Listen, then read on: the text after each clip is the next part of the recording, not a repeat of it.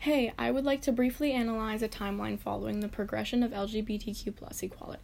That includes facts covering history, where we are now, and what we could do to positively continue reaching for that point of equality. Let's start off with some history. In 1924, Henry Gerber established the Society for Human Rights. This is hugely important because it's almost foreshadowing a large equality movement in the USA. It's also the first gay rights group to be established in the US. The Stonewall riots of 1969 was where things really started to move. On June 28th, a lot of people raided the Stonewall Inn, and it was eventually turned into a long, violent series of riots and protests.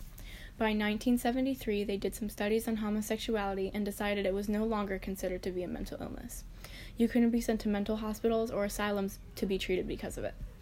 In 2000, Vermont became the first state to legalize gay marriage in the U.S. This was huge because Vermont was starting a chain of events that we now know led to more and more states legalizing gay marriage. 15 years later, President Barack Obama put a ban on conversion therapy after realizing the effects it had on people going through it. I think that this is a really important step, as it almost eliminates a lot of the underlying dangers and fear followed with coming out. On June 26th of 2015, the Supreme Court made gay marriage a constitutional right, and it was officially legalized nationwide. By early July that same year, transgender people could serve in the military. And by late July of 2015, the Equality Act was passed, giving basic rights to the LGBTQ+ community, such as equal education and housing. Now that we have history down, it's important to acknowledge where we are now in more depth. The states California, New Jersey, Maryland, Illinois, Colorado, and Oregon require schools to teach about LGBTQ+ history in school. These are the only states in the U.S. that require districts to teach about it.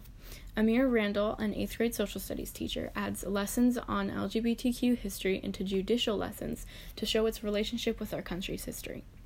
There are no federal laws surrounding discrimination on sexual orientation for public settings and accommodations. These are some basic facts that show the current equality standards set in place. Some things and opinions that I have personally about this is, in order to achieve equality, you must fill all the gaps and not just go over big topics and ideas. The underlining things like teaching history and coming to terms with the ideas that there could be more perspectives to one story is really important. From here, there's still so much growth to be done.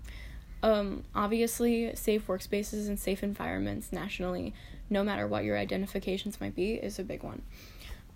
Everybody should be allowed basic safety, and it shouldn't be denied because someone identifies a certain way.